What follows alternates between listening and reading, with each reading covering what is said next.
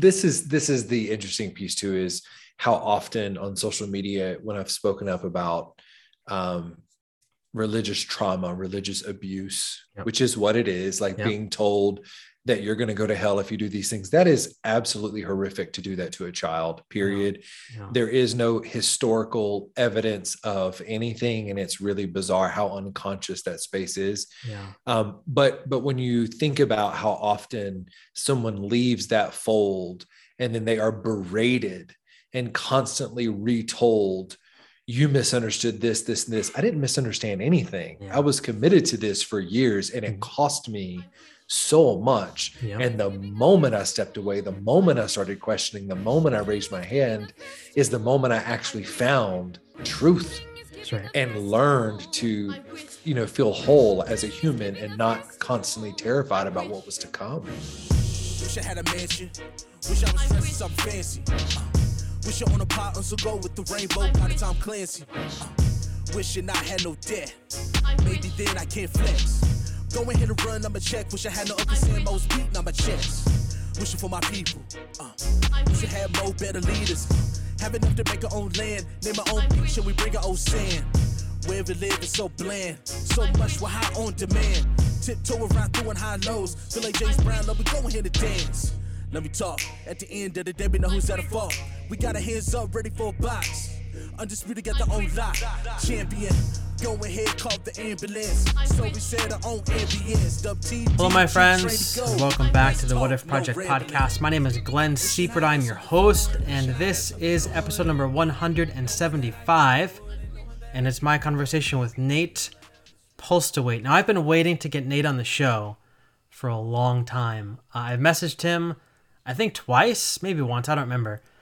And he was super busy, so I would love to talk, but I'm busy. Now, whenever somebody says, I would love to talk, but I'm busy, I always say, you know what, I'll follow up with them again. And I'll ask a second time or a third time until they tell me to go away. I'm not interested, which nobody's ever done to me. But if somebody told me not to message anymore, obviously I wouldn't. But he was kind enough to say this time around, yes, I have the space. Like, let's make it happen. And I'm really, really excited to share this episode with you. Nate does inner child work, and that's a very new concept to me. And I'm not going to try to explain it now because it's too much to explain. It's very new to me, so I'll probably definitely botch it up. But Nate's going to explain all about it in the episode. And he also listens a lot to my story. Because I listened to a lot of other podcasts that he was on. And if you want to know his story, just go search his name, and his story's out there. He can tell you his story on numerous podcasts.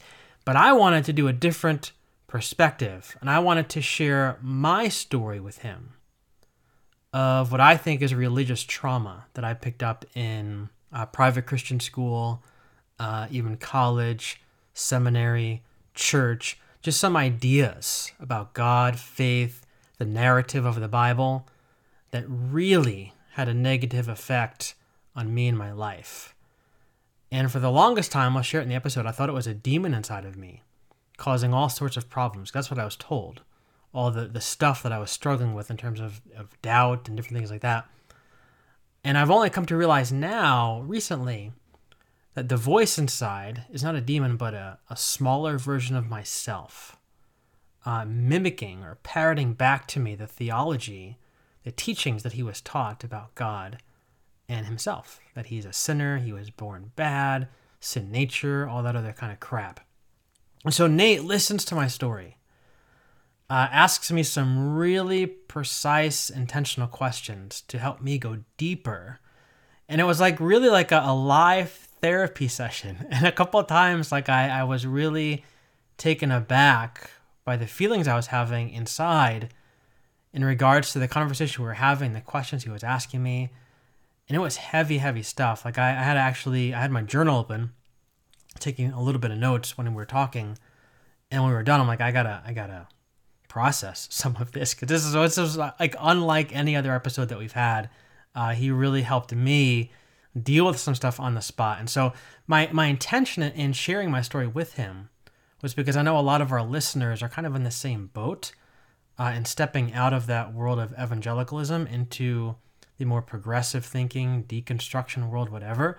And so a lot of people who listen to this show are are asking the same kinds of questions. So I was hoping that in me sharing my story, hearing how Nate spoke to me would then help you kind of find words for your own story as well. And so I hope, it's my hope, my prayer, my hope is that this episode does that for you. It's a good one. Yeah. And normally, I should say too, it's getting myself lost in the conversation that we had because I'm thinking back on it now. But we usually release episodes on Mondays. This is Wednesday because October 31st, just a few days away, Nate is starting an online course. And the course is called Healing the Younger You. And it's on his website, natewrites.com. You can go see it. It's $98 for the course. They also have scholarships available if you can't swing that. They want everybody to be part of this. But it's an inner child course, and it's a community event. There's other people involved. There's live Q&A with Nate. Lots of different stuff going on. But it's going to launch October 31st. It runs through November 28th. And so I wanted to get this episode out before that event so that you could hear about it and hopefully go and sign up for it if that's something that you can do financially and have the space for also in your life. And if you don't have the space for it in your life, make the space for it because this is important stuff. And the event, as I understand it, is very accessible, meaning it's not like you have to do certain things at certain times. Like you can work it around your schedule. And so do it. Do your best to work this around your schedule because this is important stuff. As you're going to hear in this episode, you might not, right now you might think to yourself, I don't need this. But when you're done hearing Nate talk to me, you're going to say, oh, yes, this is something that I need in my life. So I'll put the link to his stuff in the show notes as well.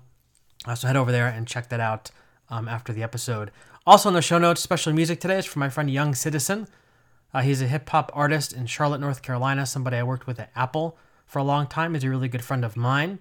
There's some new music he's coming out with, and that music is in the show today. So head over to Apple Music, Spotify, check it out.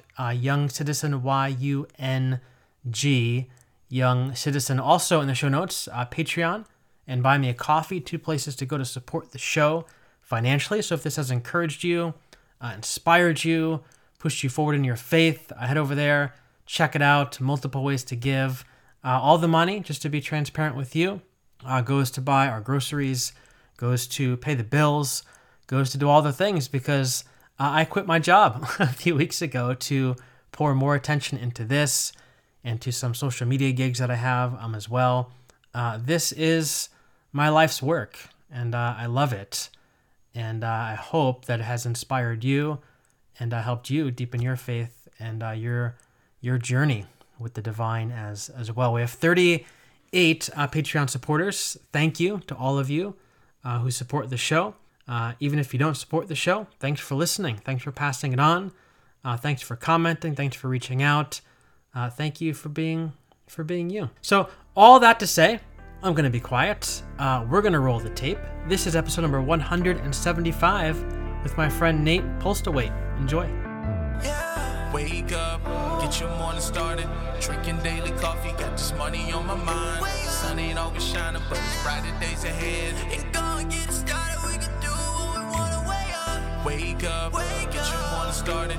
Drinking daily coffee, got this money on my mind. Sun ain't always shining, but it's brighter days ahead.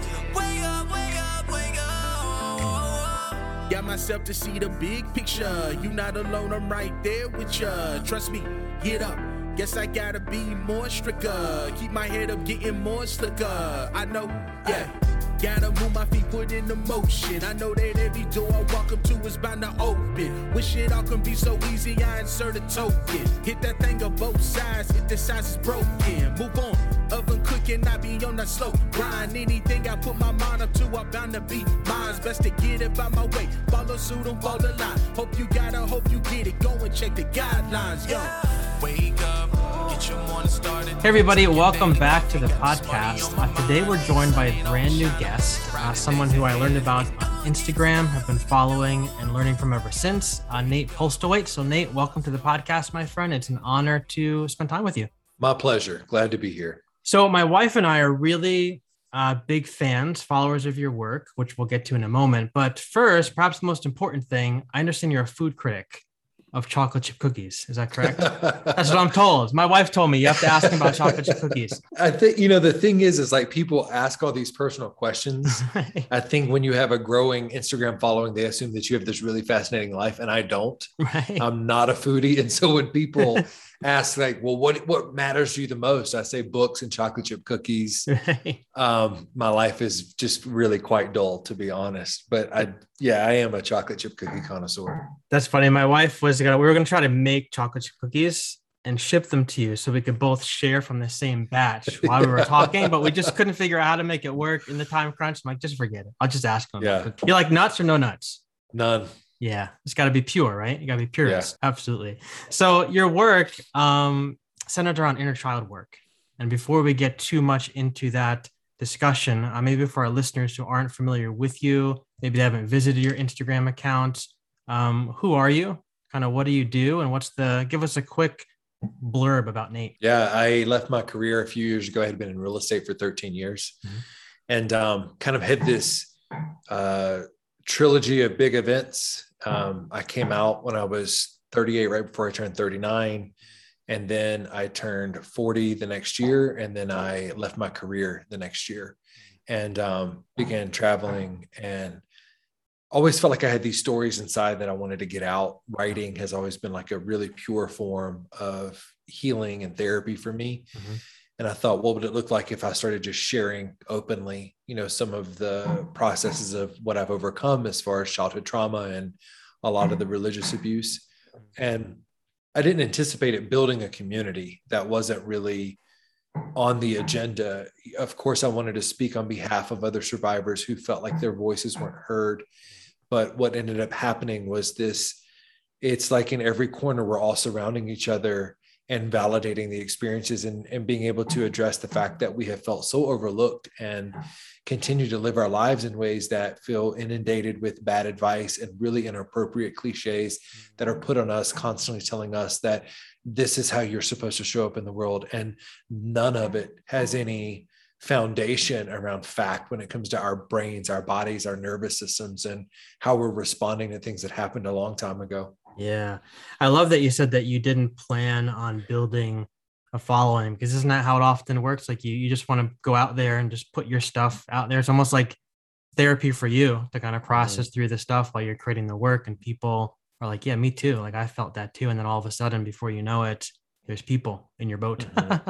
Yeah. I feel like that's what we did with the podcast. Like I came from a very evangelical background and just dealing with a lot of my own stuff, my own questions. And I started just, I was going to start asking my questions publicly and see what happens. And people are like, oh, I've thought of that too. And then it kind of puts words, I think, what other people are feeling and experiencing. The organic piece of that is like, especially when you're talking about trauma, there's very little room to, I think, I don't want to say ingest another guru who knows everything. Right. And I think that that's why this space is really growing a lot, because it's an open dialogue of everything that we've been taught about how to heal is really inappropriate. So much of it is rooted in a lack of information. And how do we learn to encourage and help one another with the validation and affirmation that no one's process is going to be like someone else's? That's really good. So inner child work, if you could maybe define that for us, because I've only come across this, really is new to me the last 2, maybe 3 years, but maybe talk to us a little bit about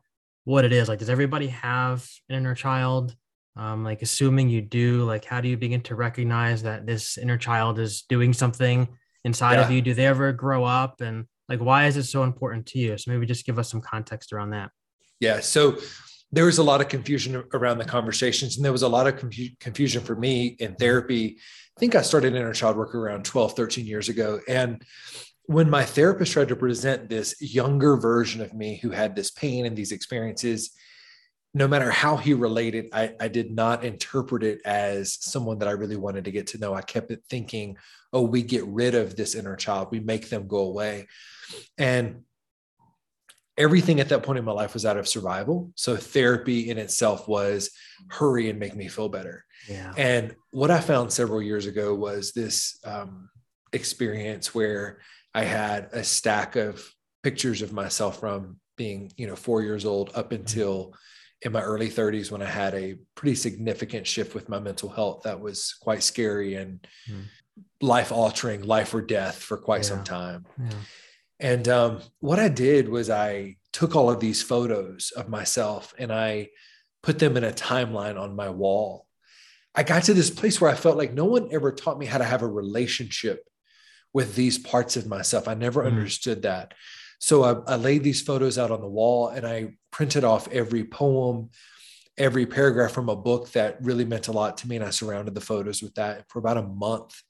Every night I would have this ceremony where I closed the curtains, lit candles, and I would read off a specific quote and then apply it to one of those pictures. Wow.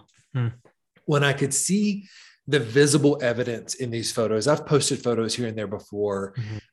There's no way to look at me as a child and not say, holy shit, this kid is being abused. It's quite clear that he is horrified. He is completely detached. And I think as an adult, that was the biggest shift for me, where I was able to acknowledge these stories are real. Does this 6-year-old still live and exist? No, he does not. But his memories do. What he absorbed as a 6-year-old, from a 6-year-old's perspective, is still very alive in my subconscious. Like that's the human condition, is that what we experience at those times, it does create quite a bit of discourse in our nervous systems and how we view the world and those in it. And so I kind of created my own way of connecting with my inner child. And the reason inner child work is so important to me is because it is the only avenue that's helped me create compassion for myself. All of the other avenues, they were fine. But again, I approached them as, please relieve my pain as quickly as possible.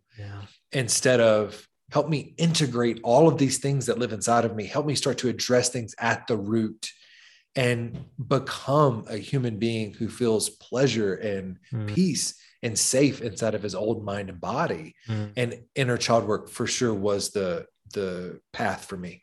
So it's almost like you almost have to like help that inner child grow up a little bit, maybe. Perhaps is it like, if that inner child didn't have maybe a parental system at home that was like invested in them, like, is it about you as an adult kind of coming alongside of that smaller version of yourself and helping them grow up a little bit? They don't grow up because their experiences are real. They integrate into who you are and they release their perception and trust that someone else is taking it from there.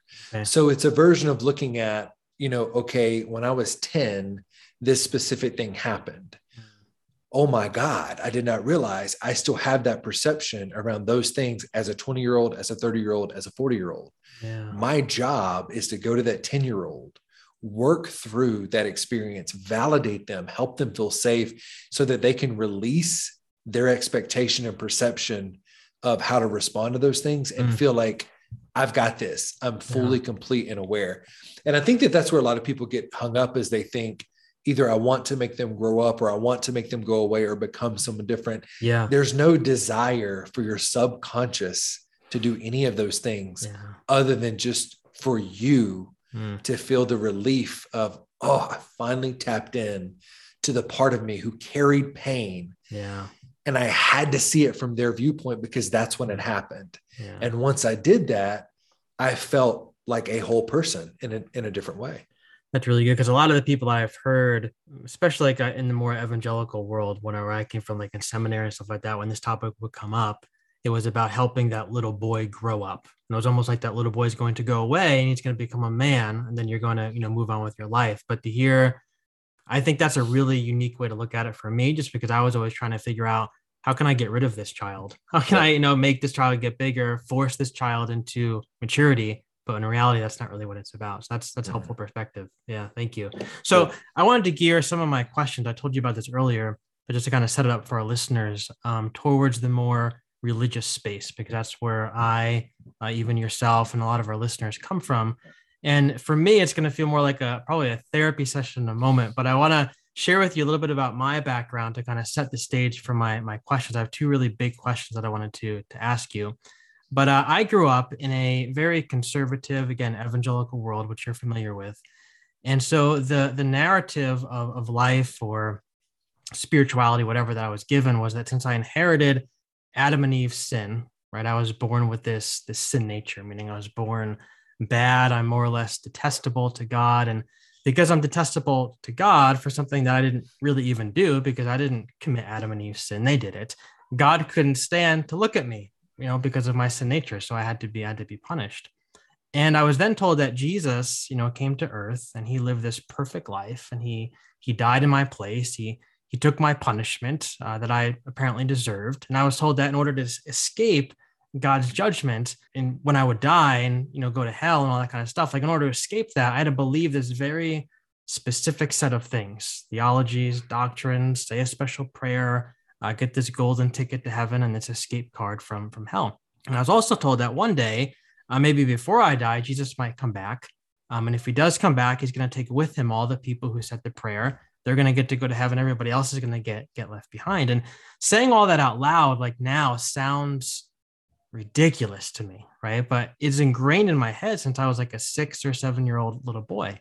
And even though today, I've rejected 99.9% of that, what I really wanted to ask you is, like, in regards to the topic of the inner child, how does that kind of narrative affect one's inner child? Like, how does that baggage show up in, an adult life when they have a little child inside who's wrestling with that stuff that they heard when they were 6 or 7 years old, like this idea that I'm bad and I'm so bad that I was born bad. There's nothing that I could do to erase it. I'm just a bad human being. Like, what does that have? What kind of effect does it have on an inner child? That's a really great question. How old are you now?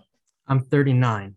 When you talk about rejecting those ideas, 99.9% of them, why do you reject them now? The whole thing that opened up for me was when I had a daughter. And I've talked about this on the podcast before, that I remember sitting in the NICU because she was in the NICU. I was in there all by myself because my wife was upstairs. She was still out. She was still under.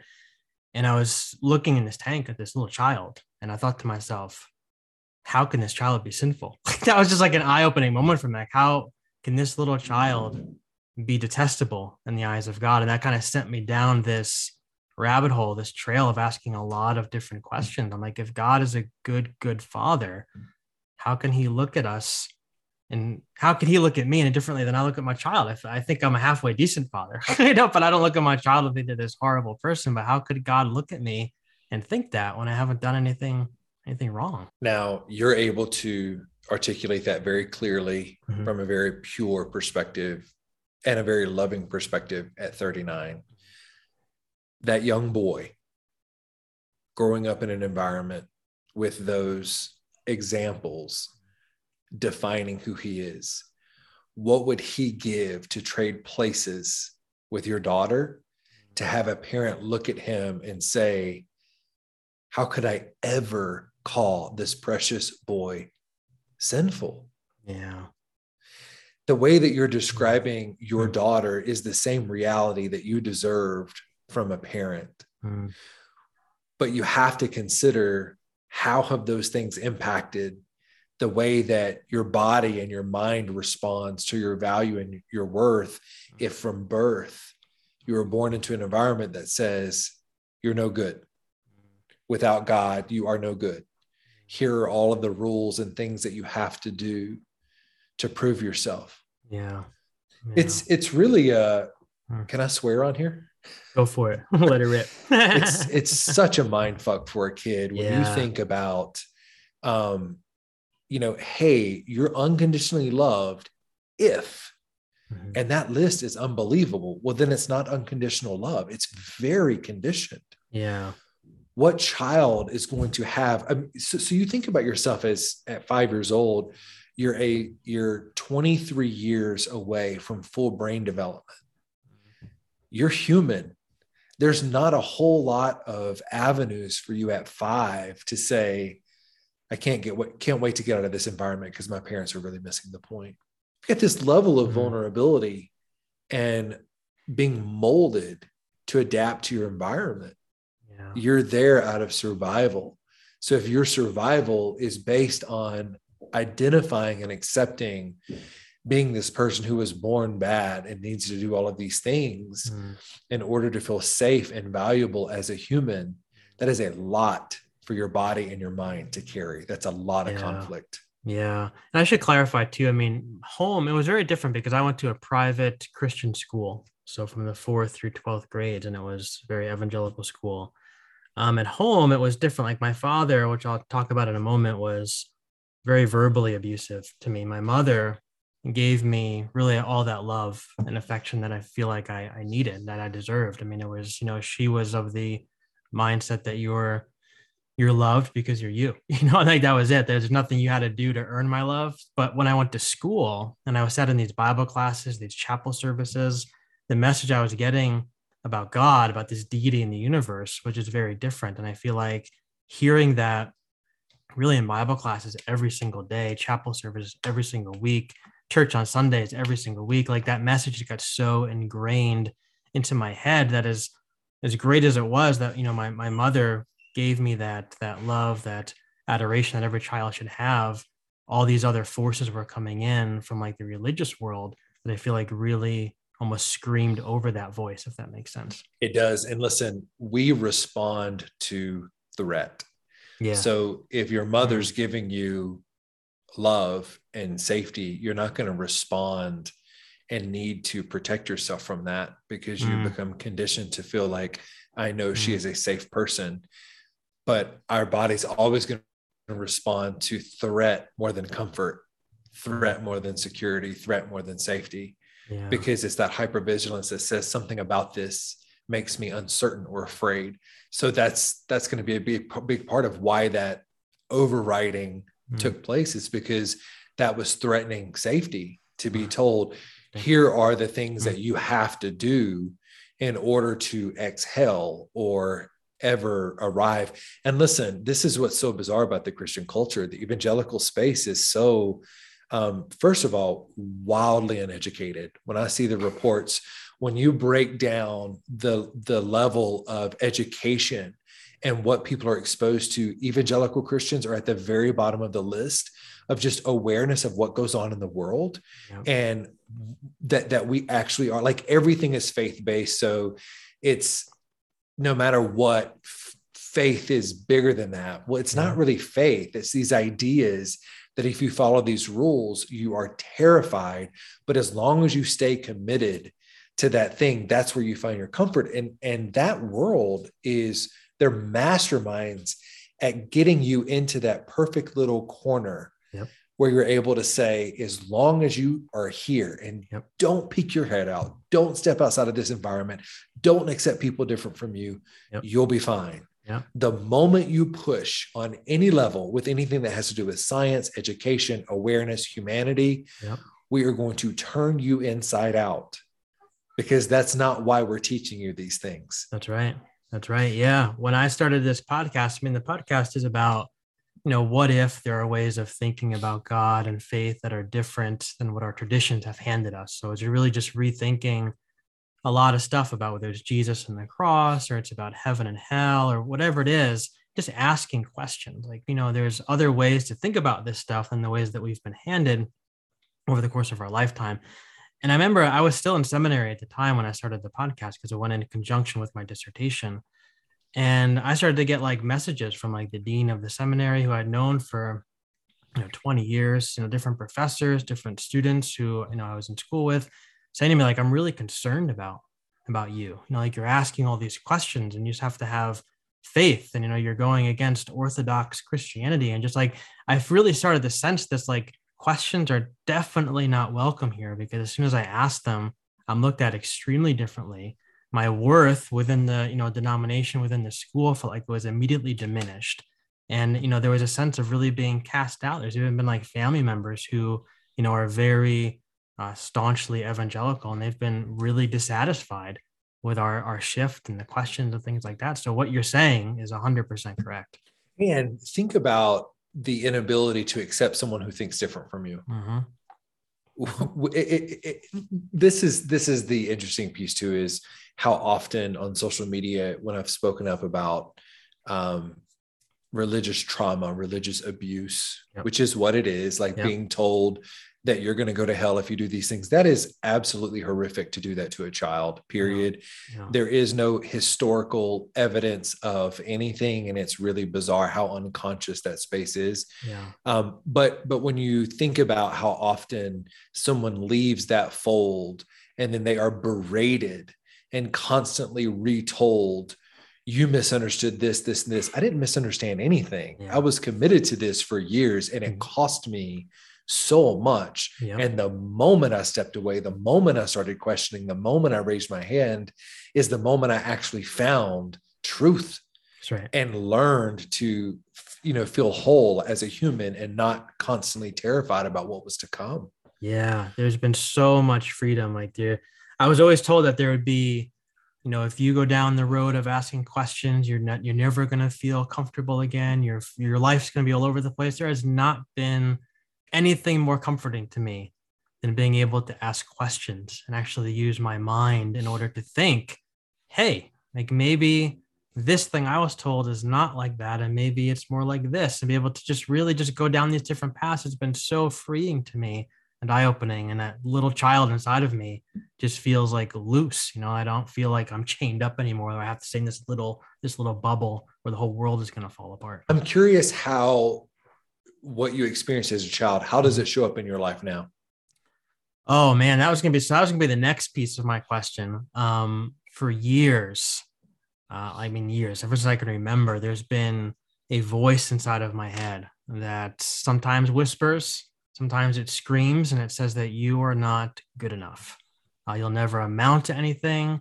There's something wrong with you. Even with this podcast, there'll be times I'm sitting down here talking to somebody who's done 160 episodes, and I can think of at least 60, 70 of them where I sat down this computer terrified to start the record button, because immediately that voice starts, you don't have anything good to say. You shouldn't be doing this. Nate doesn't want to hear what you have to say, those kind of things. And so mixed with the church stuff, like I said before, my father was very verbally and emotionally abusive and said the most terrible things to both me and my mother. And so I know that the voice inside, at least I think, mimics probably a lot of things that he's heard from both my father and from the church. But then I went to Bible college and I went to seminary, and again, very evangelical. And I was told that this voice inside was a demon. And so I went through, literally countless sessions of prayer, exorcisms where, a group of people would come around me. They would try to cast this demon out. It was often called a demon of self-doubt, self-condemnation, self-hatred, shame. And the prayers were like, we command you to come out in the name of Jesus. We command you to be silent. We command you to go to hell where you came from.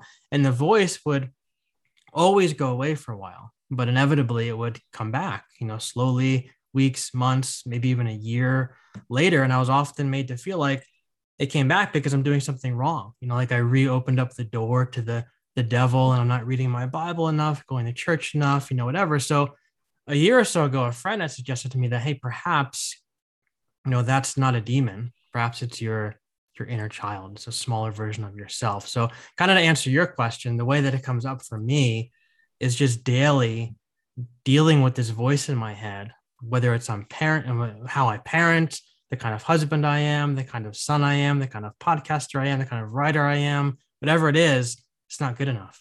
You're not good enough, and you're never going to be good enough. So that's kind of how it peeks its head up today. Thank you for sharing that. I think when you talk about people praying to cast out demons, when it's literally low self-esteem.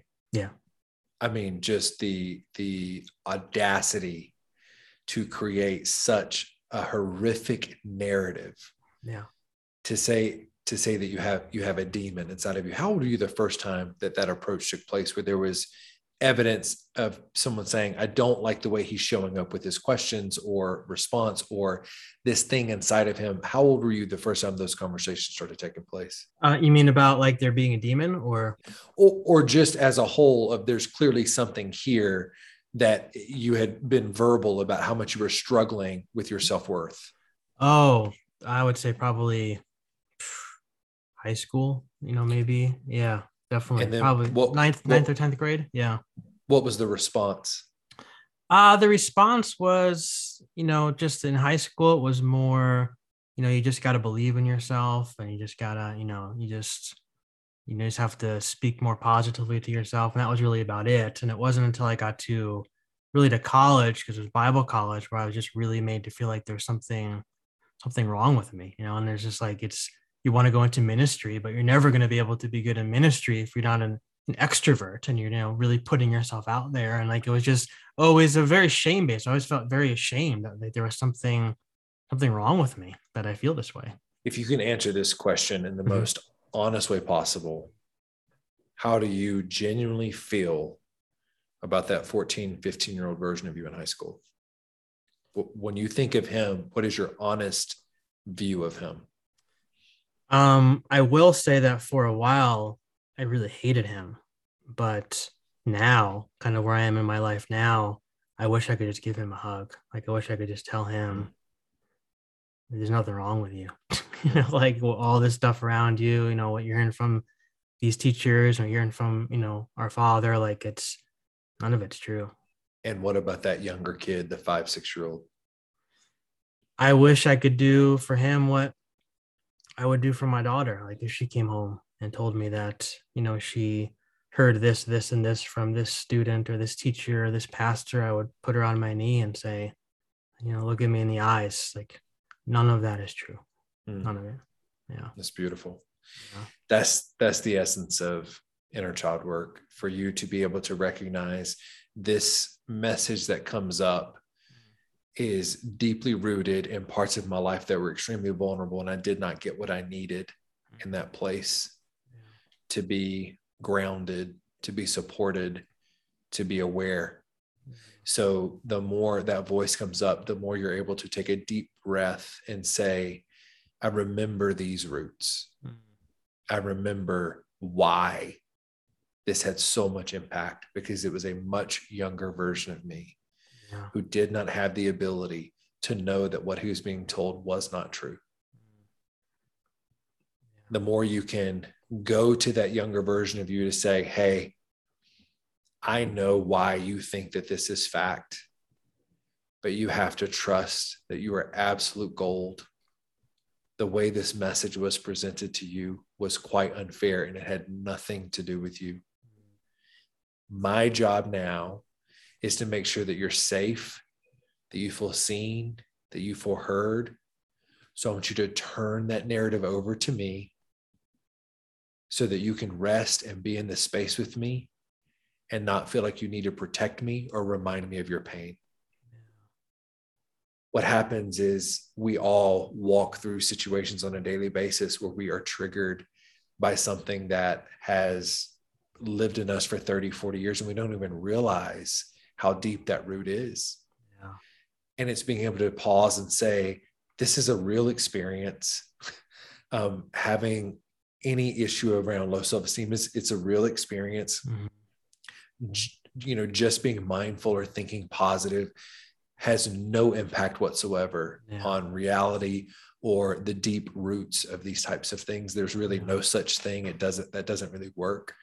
But learning to see where is this rooted, and from a very present place saying, I don't want that part of me showing up in my life, creating chaos and anxiety for me because of their experience, because of those triggers, feeling like, oh, we're re-experiencing something again. And you better believe these subconscious parts of us, they have recorded what happened, but they've recorded it at a place where they didn't have proper support.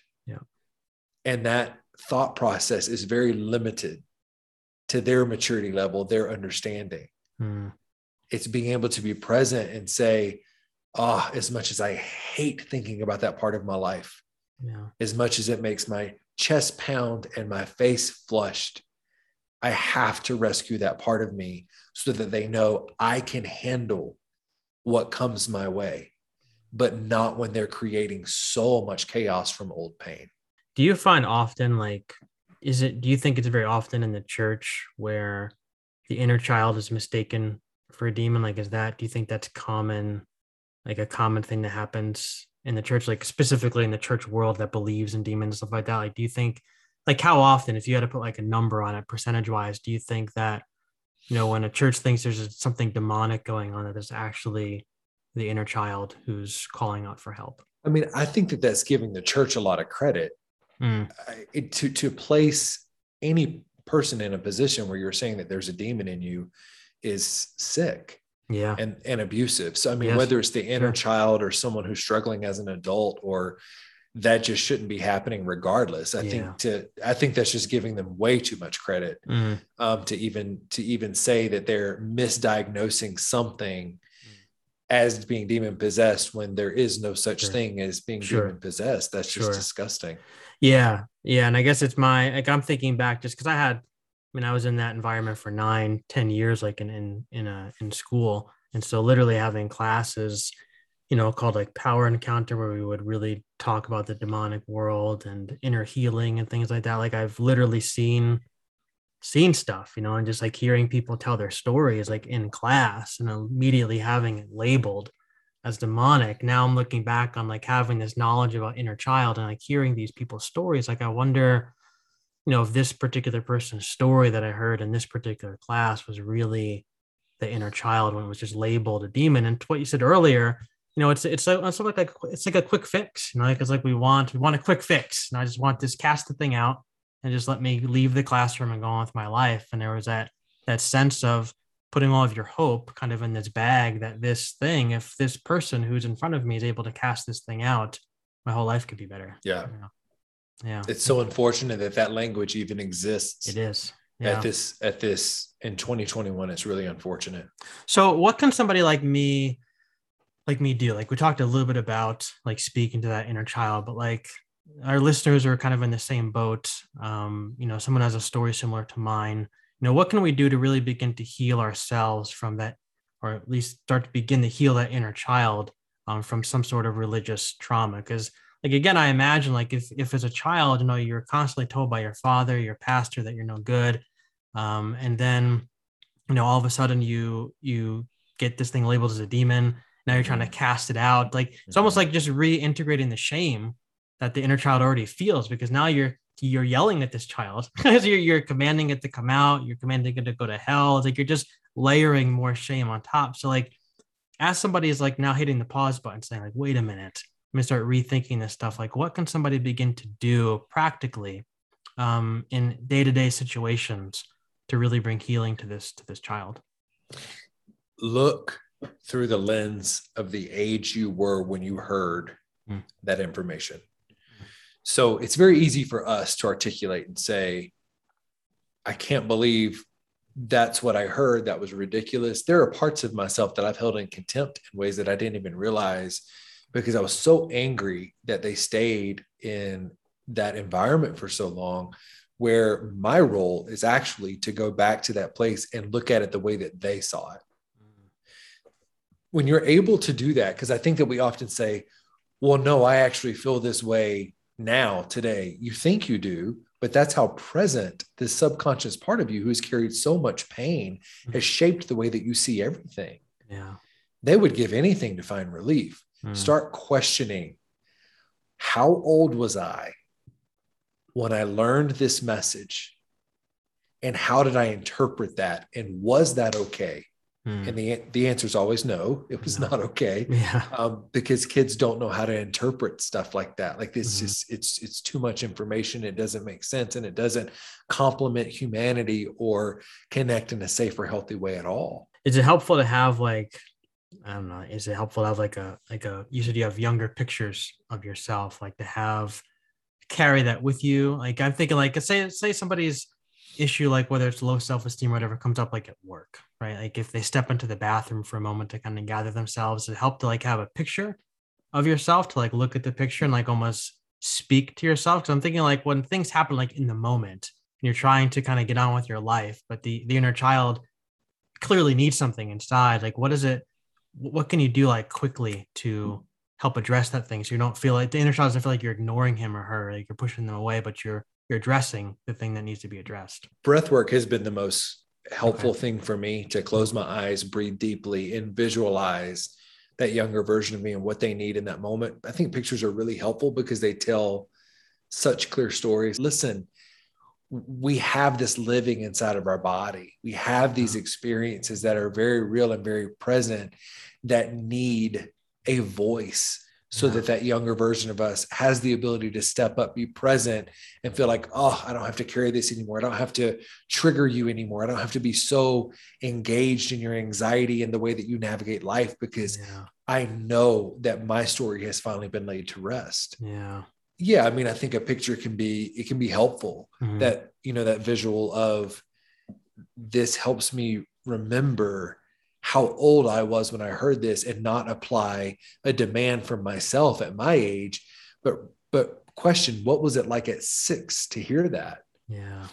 I think it's good. I think that's helpful. And it's helpful, I think you said earlier too, to acknowledge that what you experienced was trauma, because I think so often we, for myself, it's easy to say, well, that was just bad teaching, or, that person didn't really know what they were talking about or whatever. But I think once you really label it for what it is, there's a sense of compassion that goes out to that child, because like you said, no child should have to endure that. And so once you were able to really put the name onto it as to what it was, it becomes much easier to embrace that part of yourself. Right. So last question for you. Let's talk about resources, if you could. First of all, like, what books have you found helpful about this stuff? Because I searched inner child on Amazon, and there's just a whole lot of stuff that comes up, and I don't really know what is good and what isn't good, but what's particular resources or writers or spaces online have you gone to really say, this is really good work that these people are doing? And then also, I know you're doing a whole lot of stuff as well. I know you have a course coming up. So maybe plug your own stuff, in there as well. I would say, there's not a lot around inner child work. John Bradshaw wrote Homecoming around, I think it was 30 years ago. That has been a very popular book, very well received, very helpful to a lot of people. I've got a whole link of resources on my website. I would say more beneficial are the trauma-focused drama. The Drama of a Gifted Child by Alice Miller is a profound book. I think books like Secretly Seduced on covert incest in families by Dr. Kenneth Adams is extremely powerful. There are a lot of these books that tend to be not promoted as much, that are life-changing, and survivors get them and they speak to such a deep part of them. I love M. Scott Peck's work. People of the Lie was transformational for me.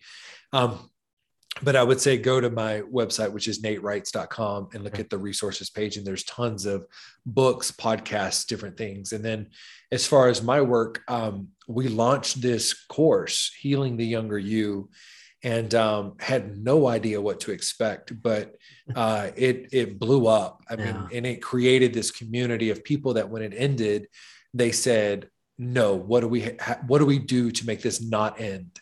And so instead of selling like a recorded version of the course, we just keep doing it live whenever we can. And I'm doing my last live round in November for several months, just because we need a break from it. It's a lot of work. But basically, it's 4 weeks of going through inner child work. The videos are only 15 to 20 minutes, because I think we're all sick of looking at screens during the last year and a half. So I kept that part short. And then you've got a worksheet attached to each module. And if you do that worksheet, you then participate with the live Q&A that week. And it's other survivors telling their stories of overcoming childhood trauma. And it's this beautiful experience of other people saying, holy shit, I had no idea there were other people that know this kind of pain, because childhood trauma is so isolating. Religious trauma is so isolating. It's also very, very hard to see and very easy to adapt to being at fault. So I think knowing that there are other people is really, really powerful. And we made the course as affordable as possible, and then also have a sponsorship program where if someone can't afford it, there are tons of other people that are paying for other people to take the course, which is, we're trying to make it a very inclusive community event, because one of the things I've learned from writing publicly the last couple of years around trauma is that I would say 80% of my followers will never have the financial resources to get help. And that's horrific. That's really horrific. I was very uneducated and very unaware about how out of reach so much of that was. So I'm trying to create more tools and resources where people can feel connected. We're launching an online community at the beginning of the year that will be either like a donation-based or sliding scale, where people can come together and everybody's included, and they have a zip code search where they can find other people near them, and tons of posts and blogs and things where they start to realize I am not by myself. I've replaced those four corners of condemnation and evil with other survivors saying, got you covered. And that's what we all need. That's so good. I love too what you said about the price, because I went to your website, I looked it up, and it is very affordable. I've gone, like, I feel like whenever I find somebody like yourself who's doing really good work, and I'm like, oh, cool, they got a course. You go to the course, it's like it's not feasible for me. Like to look, to look at the price tag, it's like it doesn't even work. But you have a low price tag, but you also have the scholarship information as well. And I think that that's so important to people, because especially people like myself coming out of that religious world, that's just not something that you see in the religious world. First of all, we don't talk about mental health. We don't talk about that stuff because just pray more and you'll be fine. But then there's also just that piece of, we're going to charge an exorbitant amount of money for this thing that we're putting out there, but you're not doing that. And I think that speaks volumes. Good. Yeah. Good. Awesome. Well, hey, Nate, we're just about out of time, but I had a lot of fun doing this. Thank you for the little therapy session. I feel like I have a lot of things to process. I have my journal in front of me, so I'm gonna probably do some of that after we hang up. Make sure I'm always grinding like it's Saturday. Better shake some things up like an earthquake. Can't get caught up in my feels, that's what they say. Oh, my mind keeps on going on and I'm running. Can't make it stop and I can't keep ignoring. Holding my head, going crazy, it's stunning. Yeah. 32. Ain't no stopping. Wish I had more days, you know how I go. New routine, always on the ball. Ducks in a row, levitating. Even regulating in my headspace. Meditating, just to keep me sane. Ain't no hesitation, whole year. Spin around the world, glad to be alive. Most my bros couldn't even make it past 25. Maybe it'd be smart to be more cautious. Focus on the wins than the losses. Going crazy trying to figure out the causes. Think we smarter than the average, like we flawless. So focused, determined, I found my conscience. Unsolved, unlocked it, just turned the faucet. I was taught to have no fear inside. Making sure I'm standing tall and I'm on the front line. We about to go to war, I'ma put up a fight. I'ma be about mine, just protecting my life. Yeah. Oh, it's your birthday. Make sure I'm always grinding like it's Saturday. Better shake some things up like an earthquake. Can't get caught up in my feels, that's what they say. Oh, my mind keeps going on and I'm running.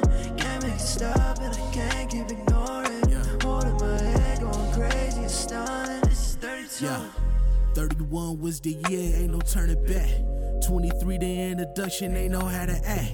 Women 10 steps ahead, and that's a known fact. Please believe I knew from day one that we both attract. Eating sushi, you paying the first date. Looked into your eyes, I knew this my soulmate. Treat me like a king, make sure that I don't skate. You're the queen, take the throne, make sure that we all straight. Talk for hours till the sun come up. And you caught onto my tricks, so I ran out of luck. I'ma be right by your side like a sign on the truck. Always gonna be your protection and you won't have to duck. Yeah. Years later, decided to tie the knot. It's all about levels, we made it up to the top. On the platform, get ready, we taking off. We under one name, it's written up in the law.